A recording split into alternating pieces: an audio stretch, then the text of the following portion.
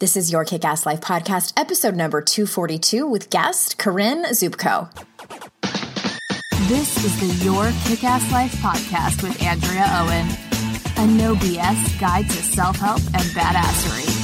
Because ladies, let's face it, life's too short for it to not kick ass. And here's your host, the girl who serves it up straight with a side of crazy, Andrea Owen. Hey there, ass kickers. Welcome to another episode of the podcast. As always, I am so glad and grateful that you are here. We are talking about anxiety today, and that topic is one of the most downloaded topics. If you look back at all my episodes, anytime we talk about anxiety, those are the most downloaded. So guess what that tells me? That y'all are like me, anxiety girl over here, and you might struggle with it too. Corinne Zupko is my guest today. I'm going to tell you about her in just a second, but I wanted to let you know, y'all, as I'm recording this, there are 6 spots left for the mentorship, which is a group program that incorporates the Daring Way work that I do and so much more. This is for women who are ready to take their personal development to the next level. This is not a beginner's program. This is for women who are already established in their personal development journey, but are ready to take the tools that they know and will learn more of with me and apply them to their life. So I am going to jump on a kind of Q&A jam and go over a few things with you. And because I think a lot of people aren't really sure what I actually do when I work with private clients, because this is actually the same work that I do with private clients in a group setting. So I'm going to jump on a video call on August 28th at 3:00 Eastern time. You don't have to sign up for anything. You just go to yourkickasslife.com/meet. At that particular time. It'll redirect you there. It costs $0. And I'm going to be covering the following. I am going to talk about the 4 main topics to study in your life that will help you immensely with your confidence, with your relationships with others, and your general well-being. Even if you don't sign up for one of my programs, study these topics and it will help you immensely around your relationships with others, your confidence, and more. I'm also going to talk about what the process of shame resilience actually is. It's a step-by-step process. I'm going to go through that on this video call. And then I'm going to tell you a story of the big surprise I had around 2011 in my coaching practice, which made me change the course of what I do and go in the direction I've stayed in all of these years since 2011. And I love doing these live videos with you. And there will be a replay if you can't make it live. And if you have any questions about the mentorship, you can hop on and ask me. And I just love sharing this work with you. Again, even if you don't think the mentorship is for you right now, you don't want to miss this. yourkickasslife.com/meet. Put it in your calendar, August 28th. 3:00 Eastern time. That is noon Pacific. There will be a replay for anybody that wants to watch it. If you miss it, just go to that page. The link, of course, is in the show notes. All right, who's ready to talk about anxiety? Corinne is my guest today, and before we jump into this conversation, let me tell you a little bit about her.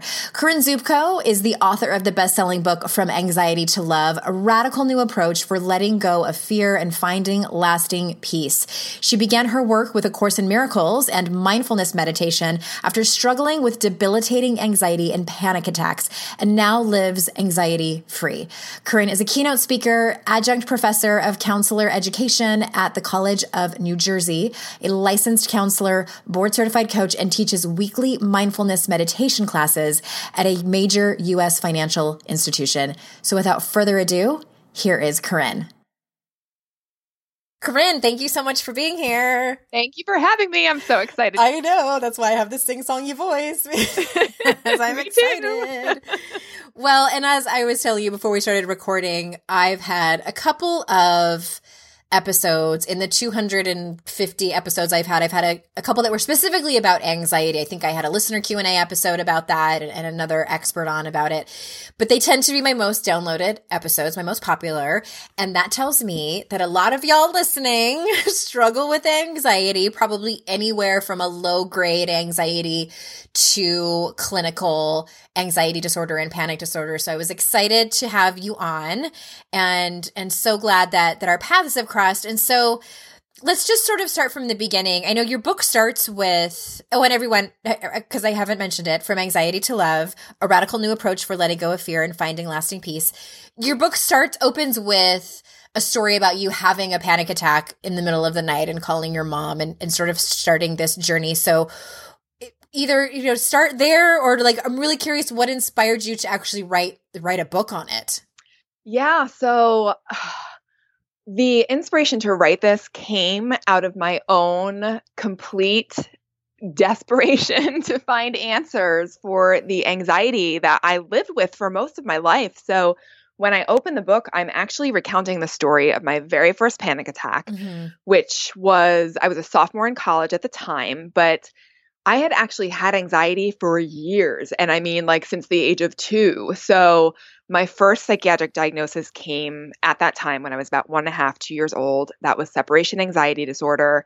My poor mom could not walk out of the room without me screaming my head off, even in our own house. And then, although I grew out of that, I like to talk about fear and anxiety being like a shapeshifter. So let's say it seems to get better in one area, but now it's going to spring a leak. It's going to find a way out in another area. So as I outgrew the separation anxiety, I started developing phobias. I actually, as a child, was phobic about flushing the toilet because I was terrified it was going to overflow. And I had some other. My son has that, and my son struggles with anxiety. Yeah. And so it would come out in all of these, different ways. I had an ulcer by the time I was 12 because I was worrying so much. And the incident that happened when I was a sophomore in college was triggered by the death of a student who was a year older than me at the time. And I didn't know him, but supposedly he was at a party the night before, totally fine. And was dead the next morning from meningitis. And it unraveled me at the seams. I just thought, how can somebody be okay and then suddenly, be gone? And my biggest anxiety trigger for the most part of my life was always surrounding health stuff and body stuff. Oh my God, what is this physical symptom? I must be dying. And I'd go to the absolute worst case scenario. So when that happened, I remember learning about it and feeling this spike of fear just come up through my body and oh my God, is that going to happen to me? What's going on? But I calmed myself down during the day just to get through the day. And then 3 a.m. that next morning, I was in my bunk bed on the top bunk. I was asleep, but suddenly felt like I was woken up because something punched me in the stomach. And it was this flood of stress hormones that just went through my body. I was shaking, sweating. I woke up gasping for air, trembling. I remember climbing down my bunk bed. My knees were so shaky. I felt like I could hardly support my own weight. And back then we didn't have cell phones. So I grabbed my room phone and I pulled it out the door and I called my mom at 3:00 in the morning. And magically she heard the phone ring through her earplugs. And she and I basically figured out that I was having a panic attack. And she instilled hope in me that we'd find help for me. And at this point, I had already been to counseling a number of times, but, it was time to get back into therapy. And that was really the beginning of a spiritual opening, because that was the absolute, I know for people listening, if you've had a panic attack or if you've had intense anxiety, you know that it's almost, you can't convey the depth of how much it sucks to somebody who hasn't had it. There's almost no words to describe the fear, because it's it creates this tunnel vision where suddenly your awareness constricts and you're not aware of anything else. All your whole world is just that anxiety, is just that fear. So at that time, that night, my mom had actually already been on a spiritual path, and she had tried to talk to me about this book called A Course in Miracles. And at that time, I would be such a snot, and I'd literally cover my ears with my hands, and I'd say, I don't want to hear it. Speak to me in English like you used to. I'm not interested in this spiritual crap. But here I was now feeling like my psyche just exploded and that my mind just cracked and that I was never going to find my footing again. And when she said, Corinne, like this pathway is all about undoing fear and finding the peace and the love that's already in you, I said, give it to me, bring it. Like I will try absolutely anything.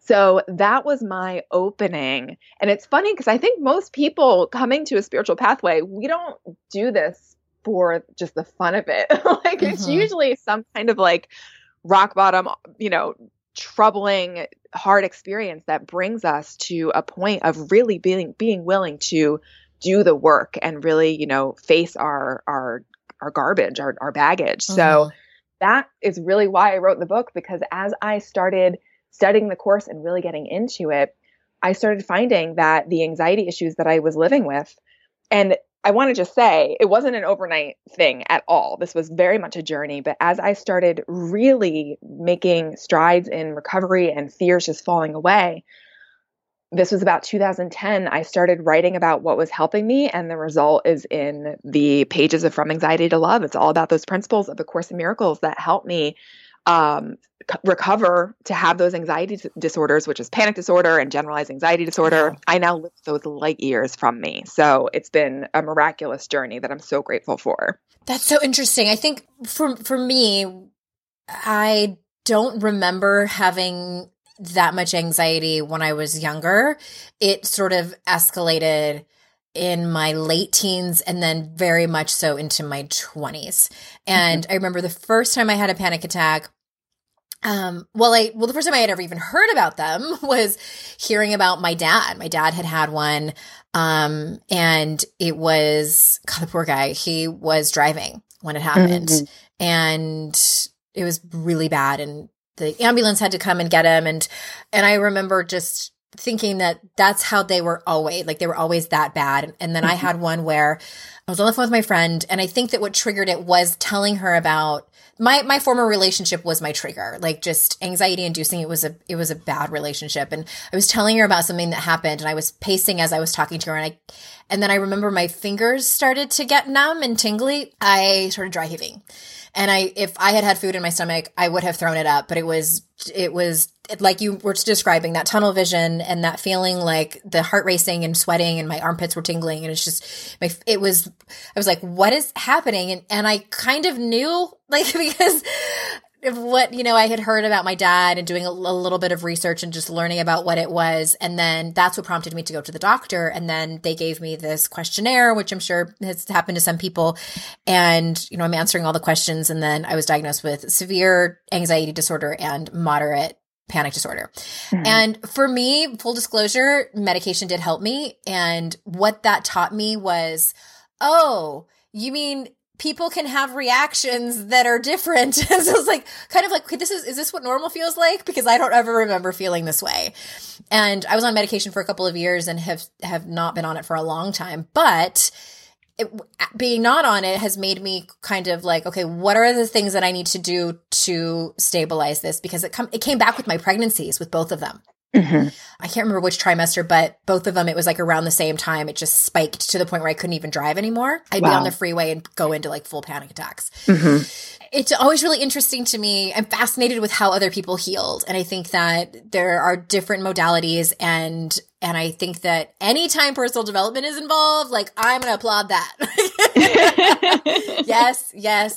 And so what do you feel like is the biggest lesson that you've learned through your journey with anxiety? Wow. So that's a big question. And actually, I'm going to step back for 1 second before I answer that question, because I just want to respond to what you just said about different modalities of healing. And I so agree with that, because we're all different. We all need to find what works for us. And I want to highlight too, I take a very middle of the road approach with medication, because I used it too at a period of time. In the beginning, I didn't, because my fear then was that if I started it, I'd never want to go off of it. Okay. And People always ask me that question about medication, so I'm glad we just like get that out of the way. Yeah. I, at that time, just really wanted to know what is actually making me feel better without medication being in the way. But I had another really significant debilitating episode in 2009. And it was then that I needed some support. And that's exactly what I looked at it as. It's a form of support.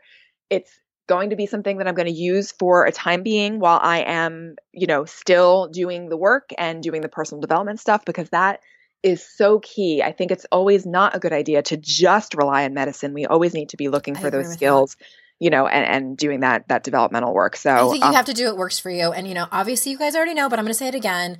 We are not doctors. Talk to your medical doctor. But I do think that it can work for some and it's not right for others. So yeah, it's a very personal choice.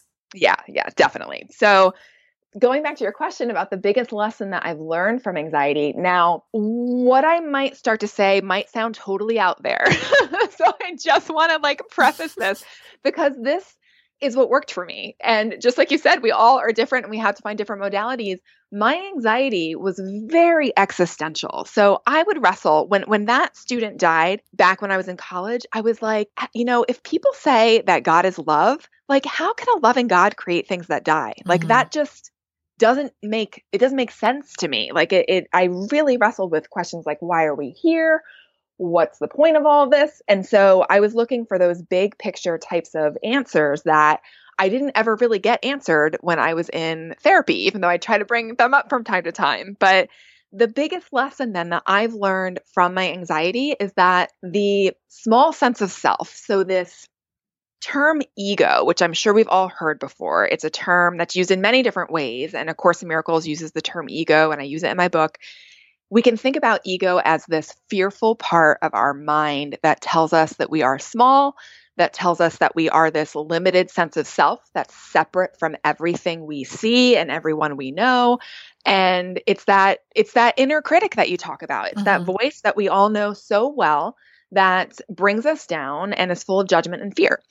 So the biggest lesson I've learned from anxiety is that voice, that ego voice, is not who I am. It's not who we are. There's another voice. There's another identity within us that's waiting for us to, remember it. And this other voice is the voice of love. So we all have a thought system in our minds that is there. It's quieter than the ego voice. It is telling us of our magnitude, of our love that exists within every single one of us. And the thing is that it's quiet. Yeah. It's not like that loud inner critic voice. It's on loop all the time. Exactly. So we have to start to learn how to tune into this other voice in our minds. And so my biggest lesson is through the anxiety, I've learned that voice of love, that higher self is actually our true identity. It's my true identity. It's the identity that all of us have, and it's what connects us all. And I like to think about it as being love with a capital L. Mm-hmm. And so is that the voice that you call the inner therapist? Yes. Okay. Yes. That's what I thought. Yep. And so you just explained it. And I think that because there's so much to unpack not that there is, but there can be so much to unpack for people around the word God, and the people that listen to this are all different kinds of beliefs. And so do you feel like someone has to be spiritual to do this work, or what's your take on that?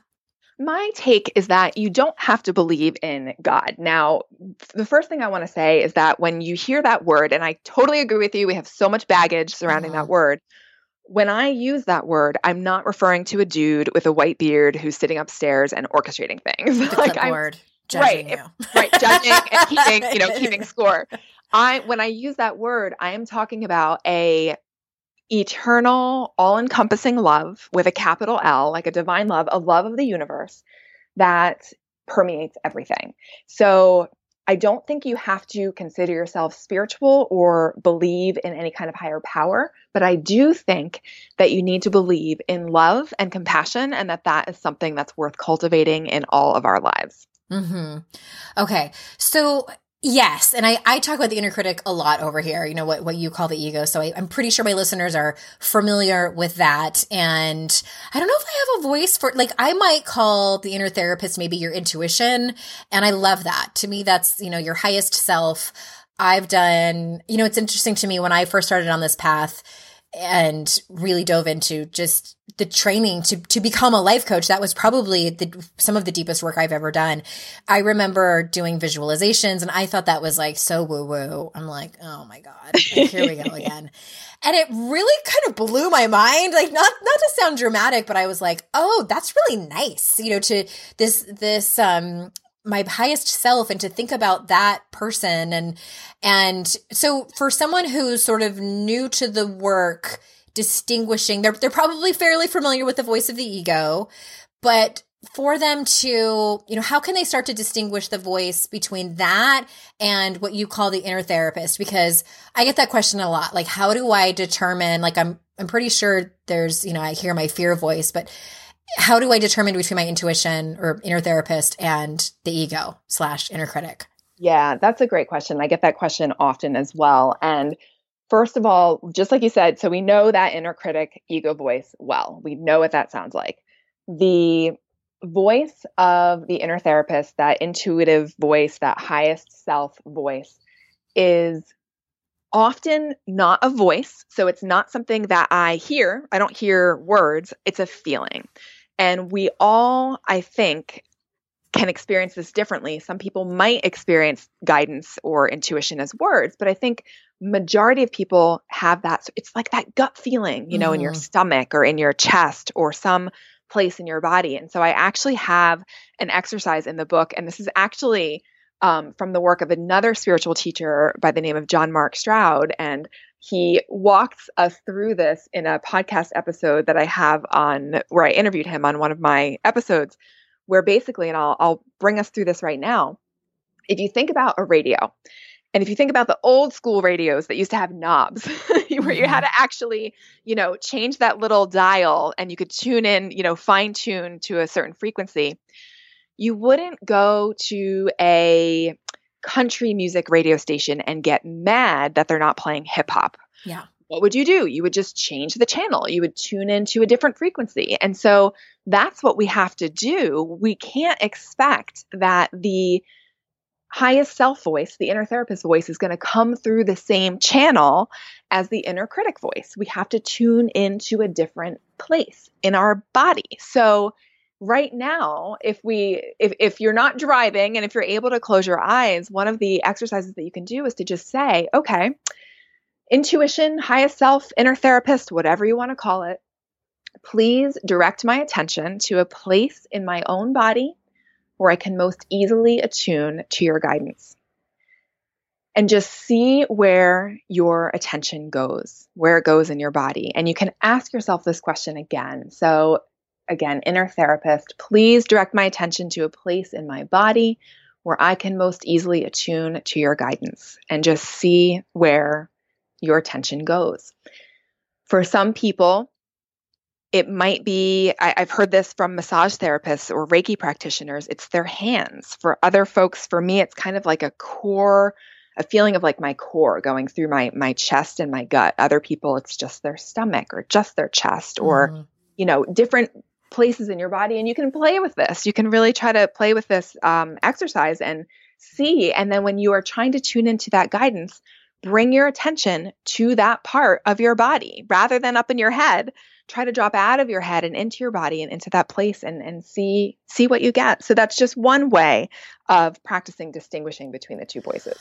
I love that. And because I've heard that kind of metaphor before about, if you're talking about the law of attraction and your frequency and vibrations and radio stations and things like that. But when you were saying that, what I realized that I've never realized before is that when I meditate, and my listeners know I've had an interesting, somewhat tumultuous relationship with meditation that's actually gotten a lot better. I think we're on the upswing, everybody. I think we're on the upswing. But one of the things that because I really try to just go with whatever I feel like needs to happen, even if it doesn't make any sense, because a lot of times it doesn't make sense, and that makes me uncomfortable. And I have been, I have not told anybody this. I have been, I close my eyes when I meditate, and I put my hands in prayer hands, and they always want to go to my head, to my forehead.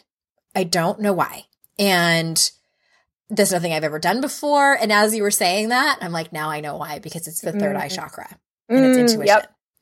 And it's one of those things where I can't believe I never noticed that before. I just felt like it was so weird. So I'm always like, not always, but like many times I'm sitting there in meditation, you know, with my thumbs against my forehead, hands in prayer. And like, if I'm thinking like, if anybody walked in and saw this, it'd be like, actually my husband probably wouldn't be surprised now that I just bought a cauldron for my witch spells. But you know, it's just like kind of unusual for Andrea.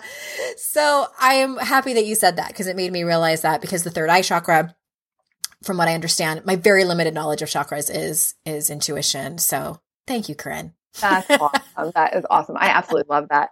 I really do. And so another thing just to add about this distinguishing between these two voices is that I heard you talk about this in one of your other shows, that inner critic voice doesn't go away. You know, it's not like it's going to stop and suddenly we're just going to always be able to hear, you know, our intuition. It's going to keep, that ego voice is going to persist. And it so tends knowing to be that, loopy, like it plays on a loop. yeah, it sure does. And so it's not, there's a quote from A Course in Miracles that I'm paraphrasing. It's not that we're going to stop having those ego thoughts or judgmental thoughts. It's that we have none that we would keep. So when we're trying to tune into guidance and we're feeling bombarded by the ego, we can actually talk to the part of our higher mind. We can talk to our intuitive part and say, hey, help. Like, I really, really want to get clear on this. I'm willing to see these fearful thoughts differently. I'm willing to hand them over. Help me. And so we can actually dialogue with the intuitive part of our mind because it's a part of our mind. It's not anything separate from us. And, you know, ask for some guidance, for some assistance in getting guidance. I love that. I was talking to Alianka. Polianka was on the podcast and we were talking about what do you ask for when you're doing rituals or when you're doing meditation. And that's one of the things that sounds similar to what you were just saying. Like I ask just to be shown the way by my spirit guides and things like that. So, because I think sometimes we get caught up in like, what am I supposed to ask for? And like, do I want $1 million or all these things? And I'm like, hey, if I meant to have $1 million landing in my lap, then so be it. Just show me the way. So. Right. Yeah. And you know what, with that question, I love that question. What do I even ask for?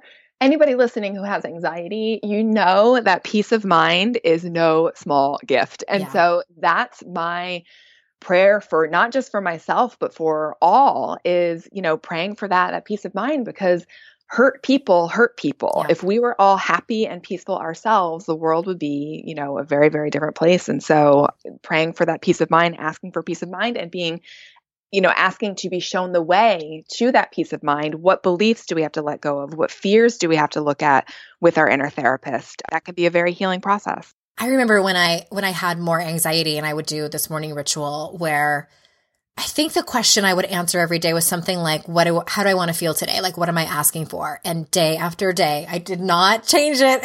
It was always peace and ease because I struggled with that so much. So I hadn't thought about that in a long time. I love that word ease also, because if you think about what's the opposite of ease but strain, and how often in our busy to-do list and our crazy schedules in our culture are we feeling a sense of dis-ease or strain where it's constantly like, oh, I got to get to the next thing. And so that feeling of ease, of being able to approach our to-do list with a more relaxed attitude just can completely transform our day. Yeah. All right. Well, so what if I know I'm not the only one who's had a weird, tumultuous relationship with meditation. And I ask pretty much anyone who comes on my podcast who talks about meditation, I ask them this question. What advice do you have to offer for those who have either never meditated or feel like they're doing it wrong and they're just failures at it? Where does one start? I love that question because the type of meditation that I teach is a meditation that I say you cannot fail at, as long as you're willing to bring whatever your experience is into your awareness. So mindfulness meditation is, I wouldn't say my book is about mindfulness, but there are elements of mindfulness in the meditations in my book, because mindfulness is all about paying attention. So if you think about it, we are so busy and so distracted, and even when we're doing something, our minds can be somewhere else.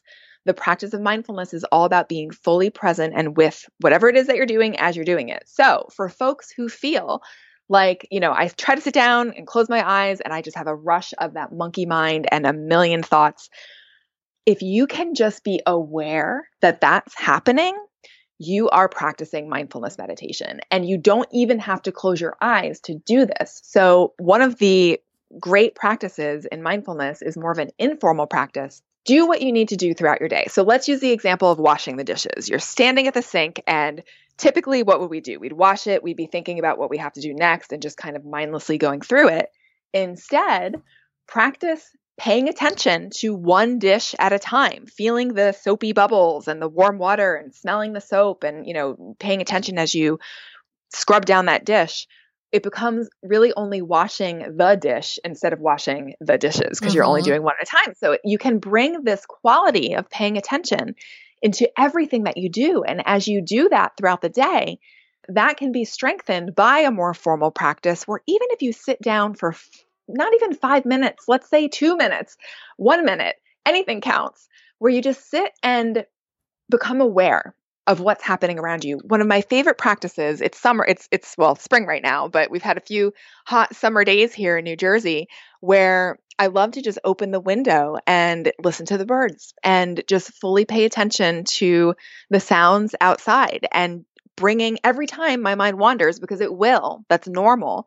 Every time it wanders, you just choose to not judge yourself for the wandering, and you choose to bring your attention back to listening or whatever, anchor you might be working with, whether it's your breath or a body sensation. So I like to say you can't fail at meditation as long as you're willing to bring whatever you're experiencing into your awareness and start with washing the dishes. I love that. I think you could even do that with like washing your hair and the things that invite us to slow down instead of, I know like a lot of my listeners, I'm being pulled in a lot of different directions and we're so distracted with our phones. And I feel like it's become so much easier for us to do, go than it is to slow down. I think that's why people, myself included, have felt a struggle with meditation. So baby steps, everybody. Total baby steps. And if you think about it, there's no structure in our culture that encourages us to slow down. No. There's definitely a movement it's not something now. Yeah. That's praised. So we have to remember, we're in a society that's very fast paced, and nothing out there is going to say, hey, go get quiet. We have to be the ones to choose to do that for ourselves. Yes. And then it actually, I think what I had a hard time believing is that slowing down and taking this time to try to quote unquote master meditation was actually going to help me. I was like, I don't believe you. So yeah, I totally get that. We have to really experience the benefits to really start to want to do it more. And I can definitely be a big nerd in terms of looking at, some research, and there's more mindfulness meditation research than I possibly know at this point, because it's just been so looked at in so many ways, but it's been shown to give the immune system a boost, to actual, to actually changing wiring in the brain. And it's the 8-week mindfulness-based stress reduction class that's become so popular in actually the whole world, not just the States, has been shown to help significantly with depression, anxiety, all sorts of quality of life issues, and, physical ailments as well. So the research is really exciting if you're a research junkie. Yeah, and I am too. Like, show me the science, show me the facts. And I feel like for me, it feels better to be in that place of, I concentrate my meditation on,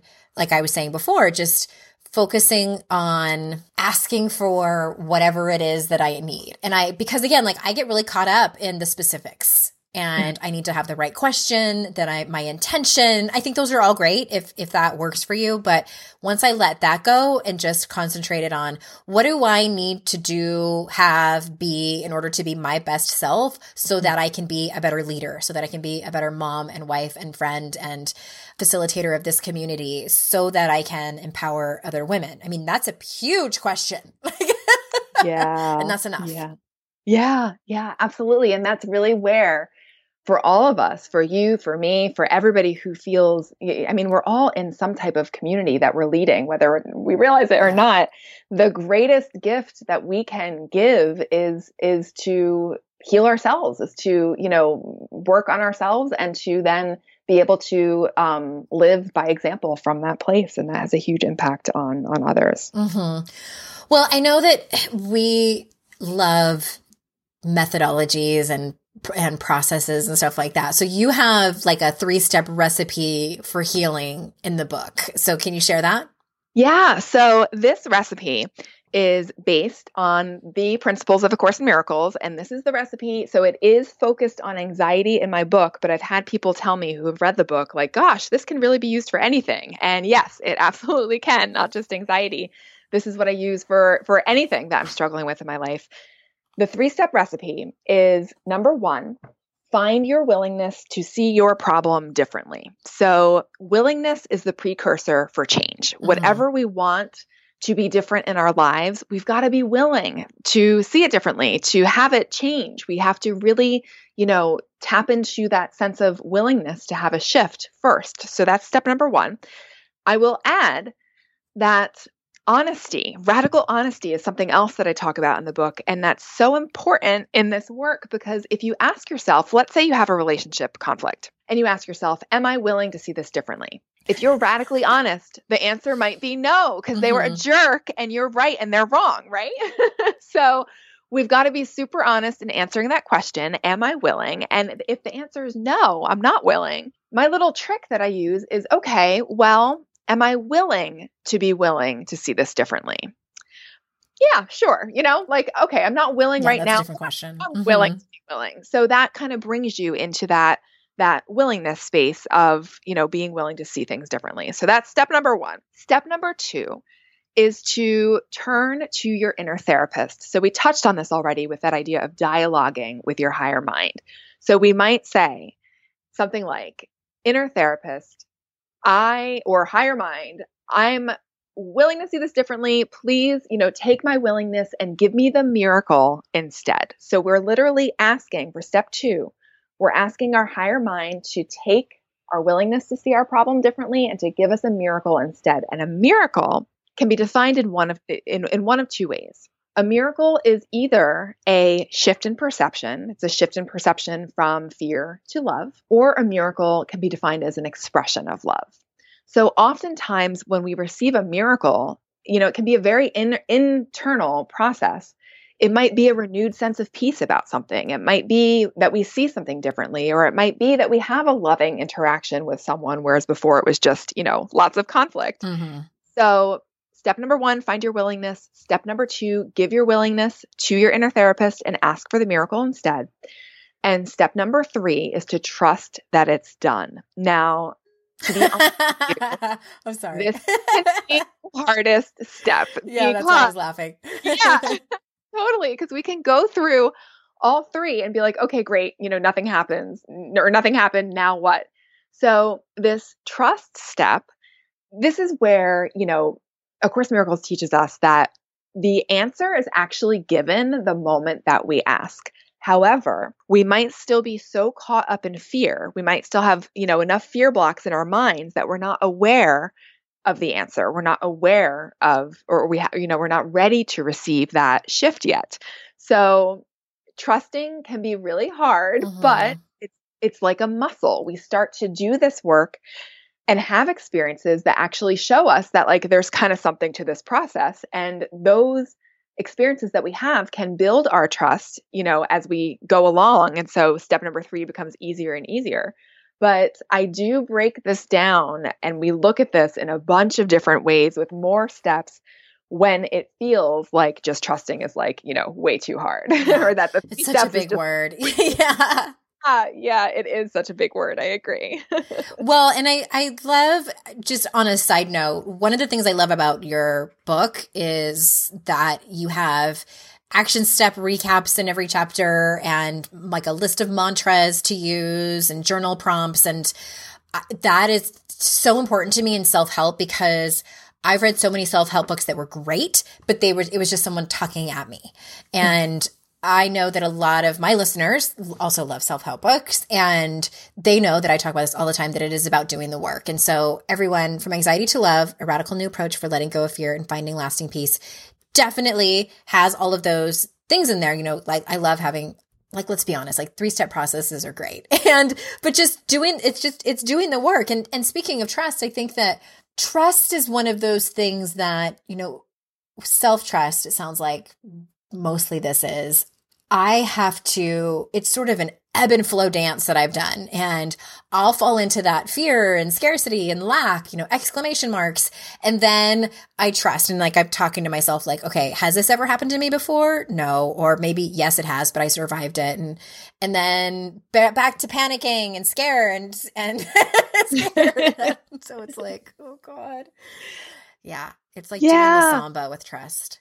Yeah, totally. And, I want to highlight too that the development of trust is a process. It's not something that happens overnight. There's a whole section in A Course in Miracles on the development of trust.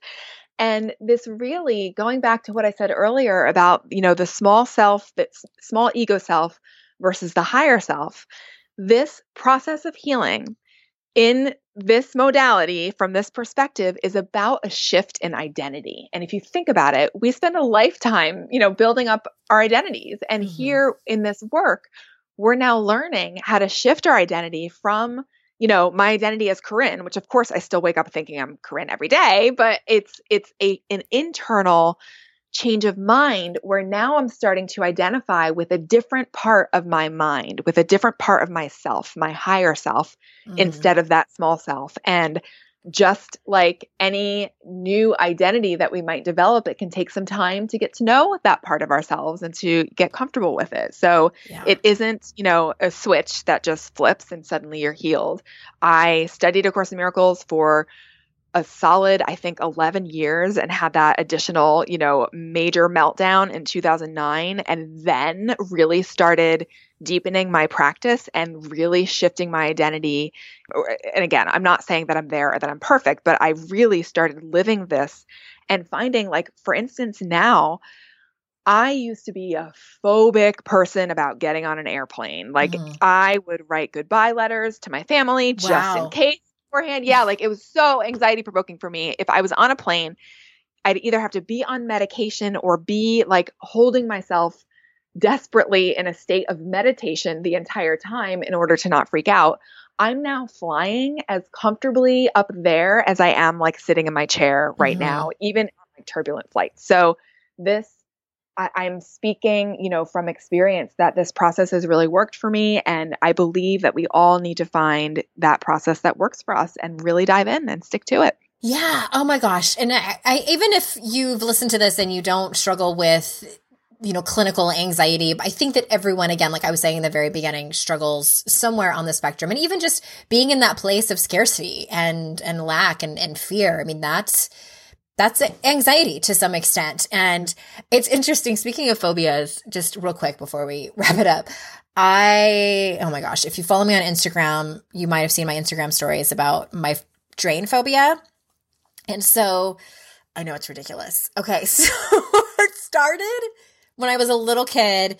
And if anyone is my age, you might remember like in the 80s, there was this big drain scare with pools and jacuzzis. Because back then, do you remember this at all? I think you're younger than me, Corinne, but you might remember. No, it's coming back. I think I know what you're going to say. Changed the laws, and I think most states, if not all of them, where the drain covers have to be different now because they were basically like sucking people down, especially if you had long hair. And so I've always had long hair, and we got a jacuzzi, and it was very scary. I never touched the bottom of the jacuzzi. I would like swim from one end to the other, and just was always afraid of them. And even in swimming lessons, like it took everything I had just to like jump off the diving board into the deep end, and I would frantically swim up.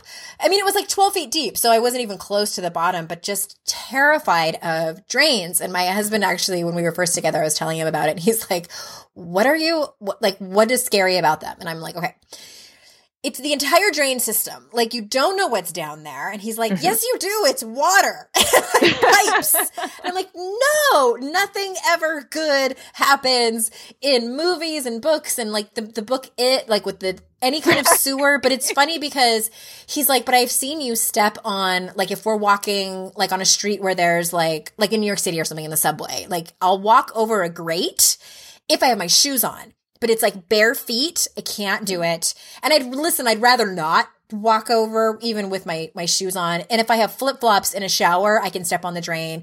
But I straddle the drain. Like I do not. And even if I have my eyes closed and I'm washing my hair and my foot like touches the metal, it's like like a rat just like ran in there. And it's like, so anyway, I'm training for this triathlon. As we're recording this, I'm at the very tail end of it. And there's been several times, and partly why I got into triathlon in the first place in 2010 was because of this fear. Because I felt like I couldn't do it, a triathlon, and I just wanted to see if I could. And B, because I knew I also have a fear of open water. That's a different story. But, along the same lines as drains. I have a point, I promise.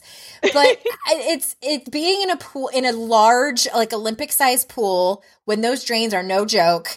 And not only just being in there, but I feel much safer if there's like a lot of people in the pool. But going in by myself to swim laps. There's a lifeguard there, but she's like 19, and I'm like, So anyway, the other day, and I've come a long way from this. I've learned to just not look at it.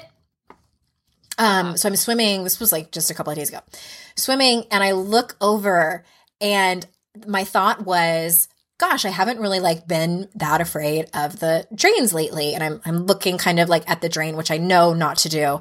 And then my next thought is, I had seen this video on YouTube, and there was like a broken drain that was like really old, and it's like all dark in there. I thought of that thought. And then my point is like, it's so amazing how quickly our brain can just like grab us by the wrists and like take us down. Like, no, you're going to think these thoughts. But my point is that I knew where it was headed, and I told myself like, nope, it's not going to happen. And so I just didn't look at it and told myself like, I'm safe. It's totally fine. And just had this whole process that I take myself through. So I tell that story because I think that if you commit to really loving yourself through that process, and because I could beat myself up for it and be like, it's so stupid. What are you, 8 years old, like afraid of drains? And I'm like, I'm going to tell everybody, all y'all, 50,000 of you a month, that I'm afraid of drains. It's being compassionate with yourself and doing the work, because I don't want to not be able to swim in a pool because of that. Mm-hmm. That's awesome. And another, thing that I want to just highlight about your story is the awareness piece. Like, we really, as we do this work, we build an awareness muscle where you had that awareness to catch yourself, to see where your brain was taking you, all those associations that were coming up, and you were able to use that awareness to interrupt it and say, nope, hey, I'm safe, I'm fine. And that's the same thing, with what I'm teaching in this book as well. It's all about that awareness when we hear that ego voice come up with that tempting fear thought that is, bait. It's like, it's almost like the ego. I talk about this in the book. It's like the ego holding out that hook, that bait that it's hoping we're going to take. Yeah. We have to use that awareness that we're building to see it and to say, no, I'm choosing again. I'm going to do something different here. And it's a practice. It is. And I love that you used the word paying attention, because that's the word I use instead of mindfulness, because it's that mindfulness can feel a little hippy dippy for people and they don't understand it, but it is. And the way that I've gotten to that point is, and the same with inner critic work and listening to the ego. And it's not that it doesn't happen to me anymore, the same as, being afraid of the drain and seeing it there. It's that I catch it so fast now. And it's really the same with my inner critic. I might spend like 30 seconds there, and before I realize what's happening, and then again, use the tools to get out of it. And before, it would just take me down and then guide my choices and my behaviors and my feelings. And that just feels terrible. So it just trying to give people hope there that keep doing the work. It is, like you say in your book, it's all a journey, and we have setbacks, and we just get back up and keep going, and it's a process. Yep. 100%. I have one more question for you before we close up. And I'd like to ask this question to my guests who work, especially with women and specifically around this topic and working with women and anxiety. What is the thing that either surprises you the most about doing this work, or the thing that you love the most about doing this work? I love that question. The thing that I love the most about doing this work is seeing people reconnect with what's already in them. So it's not like, I don't come from a perspective, I come from a perspective that our greatest strengths, the love that's in us, the peace that's in us, it's already there, and that we just have those layers of fear that are covering it. And what I love about doing this work is witnessing people shedding those layers of fear and just reclaiming what is already in them, that beauty already there. And that's so incredibly fulfilling to me. It's beautiful to watch. That's a great answer. Thank you so much for being here. This has been such a educational and great conversation. So fun. Thank you so much for having me. And of course, everyone, the links are in the show notes. I highly encourage you to go out and get this book. Like I said, one of the things I love about it is that it invites you to actually do the work. It's not just her talking at you and telling you things. It's an invitation to walk through your own process of this and see what works for you so you can heal your anxiety, even if it's a low grade or clinical anxiety and panic disorder. Thank you so much for being here. Is there anything else that you want to say before we close up? I will just leave with words that my stepfather said to me when I was flat out on his and my mom's couch with having really bad panic attacks. And I remember having like mascara stains, down my cheeks.